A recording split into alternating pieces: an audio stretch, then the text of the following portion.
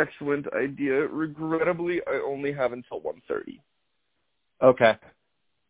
I'm being dragged to watch Liverpool Man United at the bar. Ah. That's at 1:30? I thought these games were earlier. No, it's at 2:00. It's a night game over there since it's a Monday. Okay. I did not know Sky that was Sports is starting to try to do Monday Night Football, which means we get these weird midday Monday games. kind of like a college football game in Ireland that kicks off at 10:30 Central Time. Oh, shoot. We're doing the cold open. We're in the cold open. I didn't even know it. Oh, professionals. Absolute professionals. Top class, top of the line. Absolutely. Oh, my God.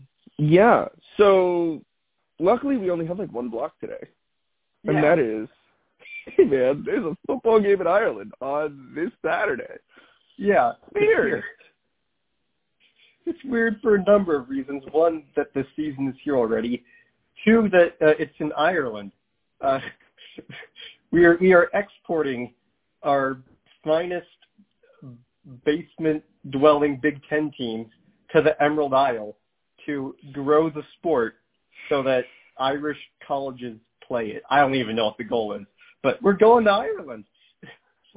I think the goal is so that this actually might be an interesting place to start. Like, why the hell is Nebraska football going to play Northwestern in Ireland?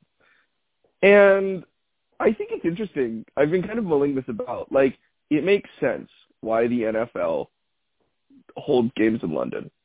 They're not always smart about it. But no, they've sent the Jaguars there, and well, and I think that's interesting and telling about the thought processes that both leagues have. And I'll get back to that in a second. But to be completely fair, like,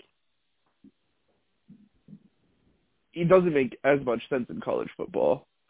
Because I think there are two basic revenue streams that you're looking at. One, you're trying to get local fans to go to the game because it's an event, right? And two, you're trying to get your fans to spend a bunch of travel money and buy expensive tickets to go.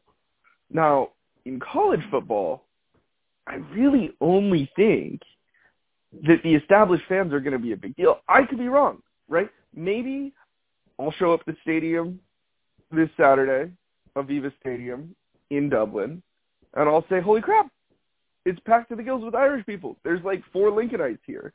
But I think what I'm more likely to find is that just a good chunk of the state of Nebraska has migrated to Dublin. And a very, very small chunk of Evanston, Illinois. If even. I think it might be the Northwestern alumni expats who have, those cushy top flight journalism jobs to make the trip over. But I don't know how much groundswell Northwestern Evanston support will make the trip over, but I could be wrong. But I know for a fact that it's Nebraska. It's a Nebraska home game in Dublin because, as you mentioned, you are part of the many Husker fans who jumped on the opportunity to go to Ireland to watch them play overseas against Northwestern. I would definitely not say we jumped on the opportunity because if you know anything about my family, you know that decisions take time. And I was not entirely sure I'd be going to Dublin until like a couple weeks ago. So we fell on it like Nebraska falls on a muffed punt, which is to say we got there last. But I'm very excited to go. I am very excited to pod afterwards if Justin has availability, because I think that this would be a fun thing to break down and talk about from a sports fan's perspective on this podcast. And I want to say I am in no way going as guy who has podcasts. I am in no way going as a reporter. I am just going as a fan, and I do think that that is sort of an undercovered aspect of this, weirdly enough, that, like, we're not going to get enough fan reaction. Yeah. So I'm excited to talk to you about it and kind of break down what college football looks like in Dublin. But I do think we have to talk about the Jacksonville Jaguars of it all, which is the Jacksonville Jaguars are not a bad metaphor for this Husker team. Well, I would say, like, expand on this further. So, has Jacksonville ever gone to a Super Bowl? No, they've been one game away twice, but they have never been to a Super Bowl. They hosted it once, but they did not go that year. But I assume there is a small contingent of big Jacksonville Jaguars fans. Yes. It's probably the most localized fan base in the NFL, besides the people who jumped on in the 90s because they thought the colors were cool. But, yeah, the NFL, it's actually really interesting if you read into why they chose Jacksonville, because they really thought that community was going to explode after the 90s, that it was growing rapidly. But that just didn't happen, partially because it's like a military town and those, you know, typically don't fluctuate that much in population. But, yeah, they skipped over, like, some bigger metropolitan areas to take a swing on Jacksonville that they thought was growing, and that just never happened. So I believe Jacksonville is, shout out to Geography King, one of upper tier YouTubers who did a video on geography of sports team markets. I think Jacksonville is the smallest Big Four market in terms of metropolitan area reach. And it has NFL, which is undoubtedly the biggest brand of American sports in that market. Right. So that's what I find so interesting, because Lincoln is a small to mid-size Power 5 market. Yes. It doesn't have really a big city attached. It has Omaha. Never in a million years am I going to call Omaha a big city. That is a collection of suburbs looking for a downtown and coming up lacking. The downtown's improved. Oh, it's better. The Gene Leahy Mall looks great, and that sucks because I like to slander Omaha. To any Omaha listeners, Zio's Pizza sucks. There are like 3 good restaurants in your town, and you have the University of No Opportunity in Creighton. So feel bad about yourself, Omahans. Yeah, and plus Better Call's over, so you don't have even that anymore. Yeah, no black and white depiction of how depressing it is to work at a Cinnabon in your town. Yeah. But, yeah, I mean, I think the reason we're going is because it's that old Husker standby of like, well, they'll slide us into a bowl game at 5-7 because we travel like nobody's business. And like, that's true. That's very true. And we haven't had a bowl game to go to in a few years. I don't know if we get sent if we're better. No, it's a week 0 contest. Yeah, the only other team that's played in Ireland has been Notre Dame, literally the Irish, whose brand could not be less centralized on South Bend, Indiana, where they actually play. Nebraska is here just because we have a fan base who will go wherever they go. We had a game against Kansas State in Japan in the 90s, and we packed that place. Granted, the Japanese locals, I think, had a better showing crowd-wise than the Irish people will, even though I could be surprised. Maybe Ireland's just itching for some Big Ten football. Some good old college football, gridiron. Yeah. I will say I believe Ireland soccer, or football as they call it, is probably the number one there. I don't think hurling and, I don't know, log rolling or whatever else they do. Gaelic football, I believe, is the national sport. Yeah. They have something there. Yeah, it's not a sport-averse nation. No. And the type of sport that they like, the football, the Gaelic football, hurling, I think they'll be right at home with what Nebraska Northwestern will bring to the table. A lot of punts, a lot of 3 yards in the cloud of dust. We're effectively playing rugby. We're effectively playing rugby. Slower, padded rugby. But, no, I'm excited. I do think, like, I'm getting a spam call. Let me send that to voicemail. I feel reasonably confident that Husker fans will have a lot of fun in Dublin. There has been transition. Did you see the Irish Times piece that just murdered us?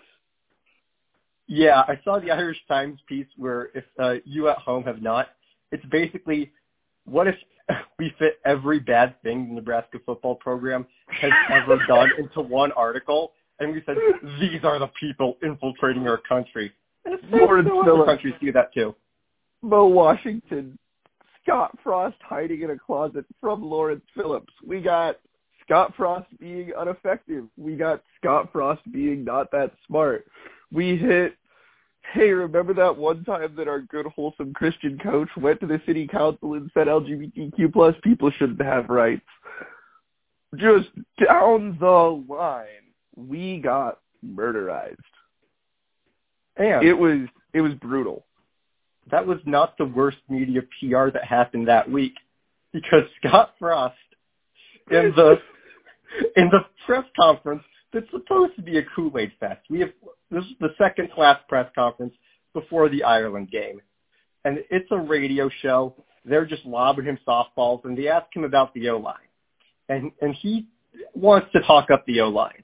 So do you, A, talk about their blocking technique, B, talk about their aggressive physicality and how they're going to outmuscle their opponents, or C, talk about the insane amount of projectile vomiting these men are doing? If you answered C, you might be the head coach of the Nebraska Cornhuskers. Yeah, I am still kind of in shock.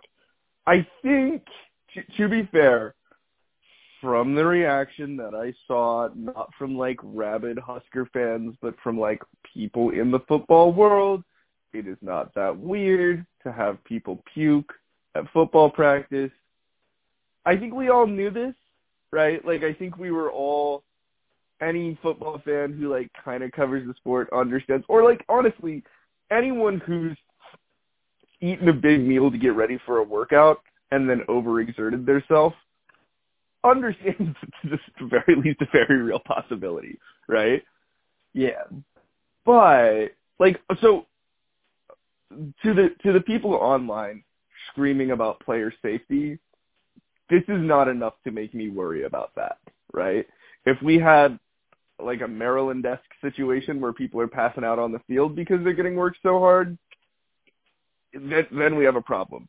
But I don't, do you agree? Is this not a player safety issue? I'd say it's not ideal, just the amount of numbers he said, which he exaggerated. Like, I'm not fearful of their safety. I think if they were actually in, like, serious danger, it would not be the topic of, he wouldn't have discussed it in the tone he did, unless he's just more naive than I ever could have imagined, which I'm not ruling out. But I just think Frost doesn't really know how to talk him up. And it's also kind of concerning in a way, because either this means that, like, A, your guys were so out of shape that they're puking out of workout, or B, you're working them until they puke, which after that point, they're probably not that effective. So I don't know. Yeah. Maybe puke means practice is over. But given that my number one concern of the offense is the offensive line, that did absolutely nothing to ease that concern. Absolutely nothing. Yeah, and I would be surprised if what's tough is, so to kind of close the loop on the vomit, he's just not a talker. he's just not a talker. He's not a play caller. He's not much of a recruiter. What is he? Right? It's one of those moments where we just all kind of collectively go, why him though? Right? Like, is this what we got and we're excited and happy about that? Like, and if I'm a week out of a season where it is like in the contract that he's fighting for his job, ooh boy, that's a bad look. Yeah. Thankfully for him, kickoff is right around the corner, and he can make everyone forget about Vomit if he wins. Like if he loses, this is, you know, the worst mark yet. And given that a decent axiom for the Scott Frost era has been, what is the funniest thing that could happen? And the answer normally happens. I'm kind of expecting a loss just because I think it'd be really funny. Because, like, I don't know. Northwestern was dreadful last year. So was Illinois, who we lost to in week 0. That's true. We've made a lot of changes. We're trying to fix the plane in the air while it's crashing. But we have some parts that look like they might do it, but Frost is the glue. And until... Oh, God. That's so scary. Yeah. That does not ease my concern as a passenger on this plane, is that we're gluing these together with whatever Scott Frost can do. Because he's not calling the plays anymore. That's good. We figured out that whatever Adrian was going to do was not working here. That's good. But until I see Scott Frost win a game we all know he should consistently, I will not believe he can do it. Because throughout his first 4 years, there have been multiple games each year that you look at the teams, you look at the momentum going into it, and you think Nebraska should win this, and they don't. And Northwestern's just another one of these. They rarely have 2 bad seasons in a row. Lord knows voodoo magic has been apparent in spades throughout the series, with last year's 56-7 being the exception, not the norm. If we're looking at purely football-only terms, yes, this should be a repeat of last year.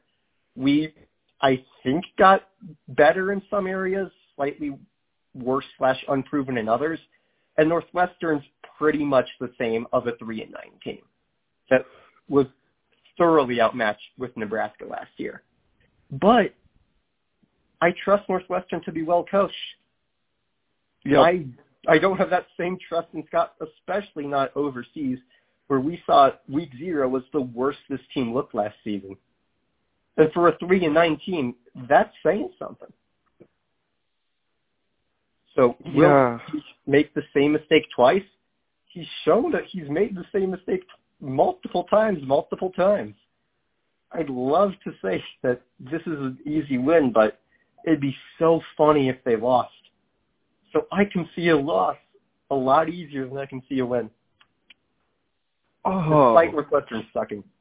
The really concerning thing is Justin is normally more optimistic than I. Yeah. That was kind of my plan, though, for our preview pod, is I'll give you the optimistic side, I'll give you the pessimistic side, because truth be told, I don't know. My heart says pessimistic because after 4 years of looking at it the optimistic way, that has not worked out yet. But that doesn't mean I don't see the light. That doesn't mean that I don't think that there is something there. Because last year, I know we went 3-9, but damn it, I saw something. In every one of those losses, there was a moment, a quarter, where we looked like the team that we were supposed to be in year 4 under Scott Frost, which is not just a good team, but a great team. If those moments can last the entire game, then, we've got an outstanding coach and outstanding program. But they don't. But I did not see those moments until that year. So I think there might be something here, and I think the changes might get that something to tip. It feels so... I'm aware that I desperately want us to win this game because like, it's not like enjoying the trip hinges on it, but listening to a chorus of Husker fans boo Scott Frost in Dublin would be so embarrassing for this fan base and feels like a very real possibility. Yeah. Oh, God. It would be so embarrassing. Like, you've seen Lincoln after a loss. It would be so embarrassing to do that on the international stage. And I'm truly, like, I have gone from freshman year so excited to have Scott Frost. Last year, I hate him. Like, I actively feel anger towards his bad decisions by the end of last year. And then getting around to this point, I just feel bad for the guy. And I really hope he can put something together. It's hard to see. Something I've been trying to talk to people about is like, okay, we are focusing really, really hard on Scott this year, right? But what does it look like to have Scott at Nebraska long term? You need to make a bowl game this year. You probably need to do it again 2 or 3 years in a row.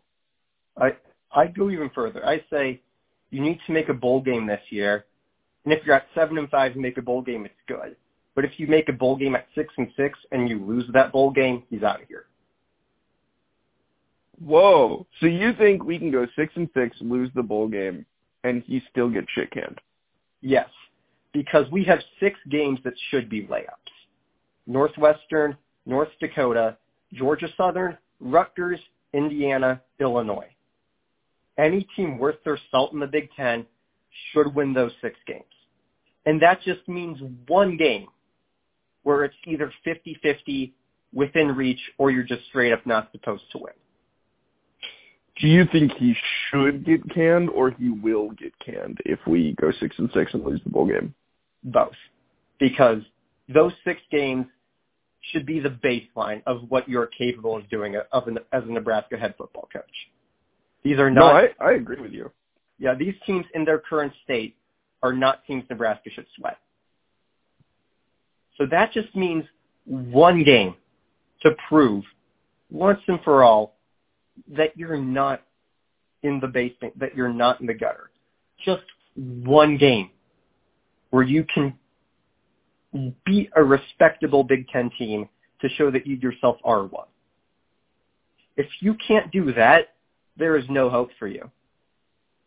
Especially if you don't do that, then lose a 6-6 bowl game, the Quick Lane Bowl. That's probably an upper tier MAC team you're playing. Or, the ACC's 7th best team. If you can't beat that either, there is no hope for you. There is no hope of this program getting anywhere it needs to be if you can't do that. Okay. Oh, man. Well, this has been 30 minutes of Justin scaring the hell out of me. Do you want the positive view before you have to cut this one short? Yeah, give me the quick and dirty. All right. So here's a quick overview of the best case scenario for this Nebraska team. Quarterback Casey Thompson. He was pretty darn good at Texas last year. Led the Big 12 in touchdown passes. I wrote an award-winning article about how he could work in this offense. And his thumb injury that made him not as good that second half of the season is, according to him, fixed. So this could be the best pure passer Nebraska has had in over a decade. That's something to get excited about. He also speaks pretty eloquently about reading defenses. Yes, he does. He could be the boy wonder Nebraska has been waiting for years. Running backs should all be healthy. Because we even talked about Adrian being a Heisman candidate. Yes. If Nebraska starts 5-1 or 6-0, I can see him getting some Heisman love, because I don't think that's out of the question either, because we get Oklahoma at home in a rebuilding year. So if there was ever a year to beat Oklahoma, it's this year. No, yeah, absolutely. I feel if we win our first three, and if we win our first three, I think we have a shot. If we breeze our first three, I think we're the favorites. Yeah. We'll have to see how Oklahoma's playing at that point, but I feel good about that game. Yeah. Like I said, if there was ever a chance to beat Oklahoma, you get them early in a rebuild, at home, post-transfers, new system. It's very, very possible. And further rounding out the optimistic view of the offense, the running back room has 4 backs who I feel somewhat comfortable with, plus the top junior college back in the country is now a Nebraska Husker in Anthony Grant. Wide receivers, they're led by 2 transfers who are very athletically gifted, were very high-ranked recruits, and who the coaches have loved to talk up.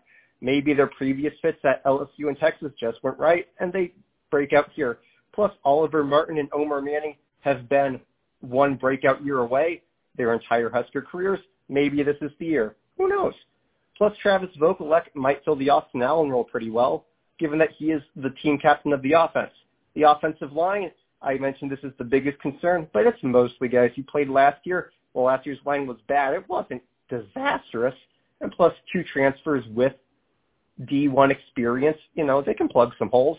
Defense, I see a pretty solid reload up front. That was our biggest transfer haul yet. We got a transfer from Bama. We got a transfer who started at Texas Tech.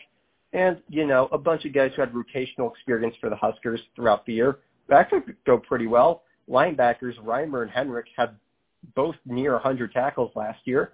They're back. Even though we lose JoJo Doman, we lost him for the last 2 games of Wisconsin and Iowa, and Isaac Gifford and Blaise Gunnerson filled that role well enough to the point you didn't even notice he was gone too much. Secondary, we lose the most, but we also gain, I think, the second most transfers of anything. We have Tommy Hill, who was a projected starter at Arizona State before he came here, so he can fill one of those spots pretty well, plus Marcus Buford, who was next up his entire Husker career, according to all the upperclassmen.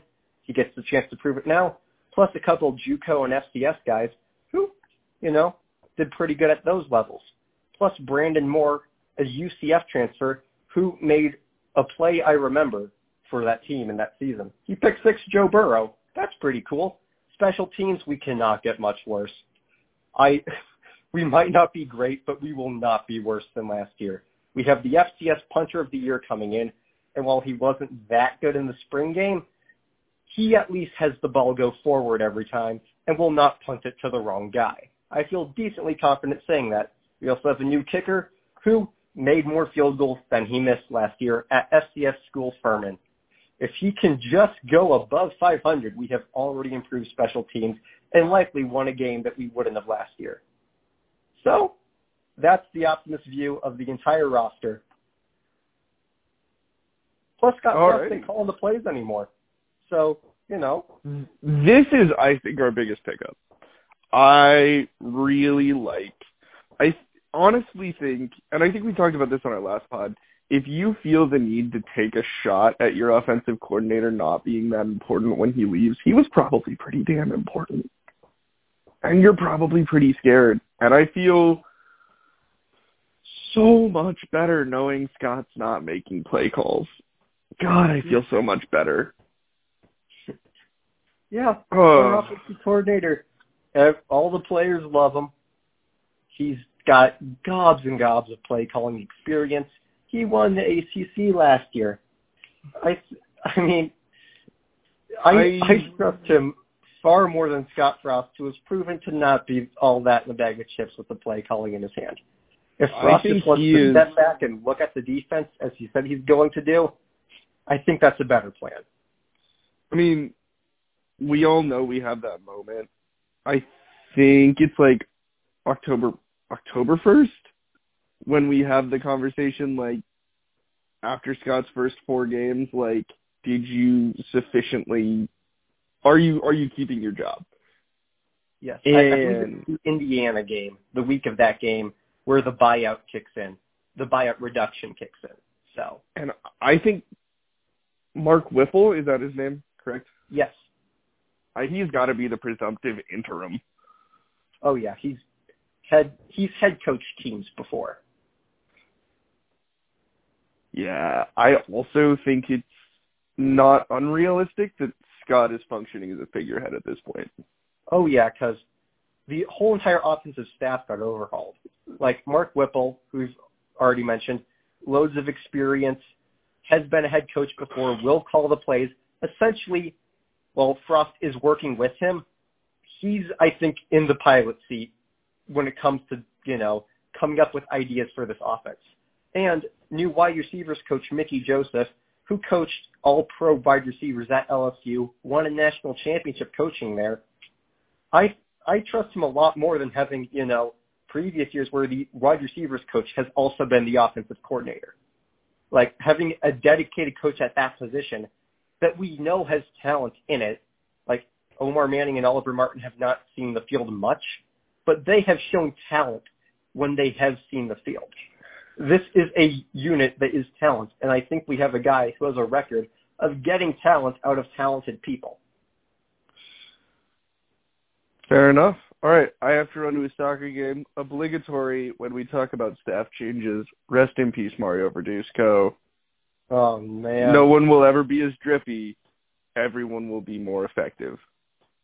No one will ever be more drippy than the QB hippie. Yo! Okay, yep. Anyway, Just in the Nick of Time's first T-shirt will be out in 2 weeks. I love that he's selling Coach Verduzco shirts after he's left the program. We're the only podcast that's going to fill that niche in the state. Yep. Yes. Like I said, this team was so close to success last year, but also went 3-9. The math says that we should have been great last year, but sports aren't math. Does the math correct itself this year? Are sports, in fact, math? We'll see, because I don't know. I am going to say sports are not math. Especially when those sports are going across. Maybe it's just a more complicated model, but I don't know how 538 factors in like 20 hours of flights and jet lag and confusion and what is the Scott Frost variable? I don't know. And all of those scare me. Yeah. You got a score prediction? Oh, great. Like you said, all those variables scare me. The funniest answer, the one that I have done, expect the worst, hope for the best, is 28-20 Northwestern with at least 2 non-offensive touchdowns for the Wildcats. So I'll stick to it. I don't want to make the mistake of last year and predict a comfortable Nebraska win in week 0 against an obviously outmatched opponent, because we saw how that turned out, where Jason Hahn of the Daily Nebraskan was the only person in the state who picked Illinois. What does Jason Hahn know that we don't? Spawned a catchphrase for the ages. So I'm calling my shot right now. I'm taking Jason's crown and saying Northwestern will win this game thanks to 2 non-offensive touchdowns. If you're wrong, I will have Jason on this pod next week to absolutely just demoralize you with. I will let him make fun of you for like 20 minutes straight. I will accept it. This is a very bold stance I am taking of saying Nebraska will lose to Northwestern, but again, I need to see Frost win a game that we all know he should consistently to believe that he can do that every time. Because right now, the data has shown that Frost, with a game he should win consistently, loses that game. Rather than my own brain, which if I think logically of what do I know about the sport of football and these teams' rosters and momentums, I say Nebraska wins. But I have seen Nebraska football not do that so much over the last 4 years that I'm calling a Northwestern win. I'm going to say, I really do have to go, but I'm going to say it's Nebraska-Northwestern. It's always close and it's always weird, unless last year, and it was almost weird last year because it was a rout. I'm going to say week 0, offenses don't have their crap figured out. Fairly low-scoring game. I tend to think defenses come together a little quicker than offenses. 17-14 Nebraska victory. All right. But it is close. I want to Okay. be wrong. I want to see another murder. Oh, a murder would be perfect. You talk about, Illinois setting just a dark spot on the whole season. Imagine if that was a murder. And with almost all the easy games, quote unquote, in the first half of the season, oh no, that could mean something. Yep. All right. Well, lovely to talk to you, and we'll chat when we know more. Yes. All right. See you later. Yep.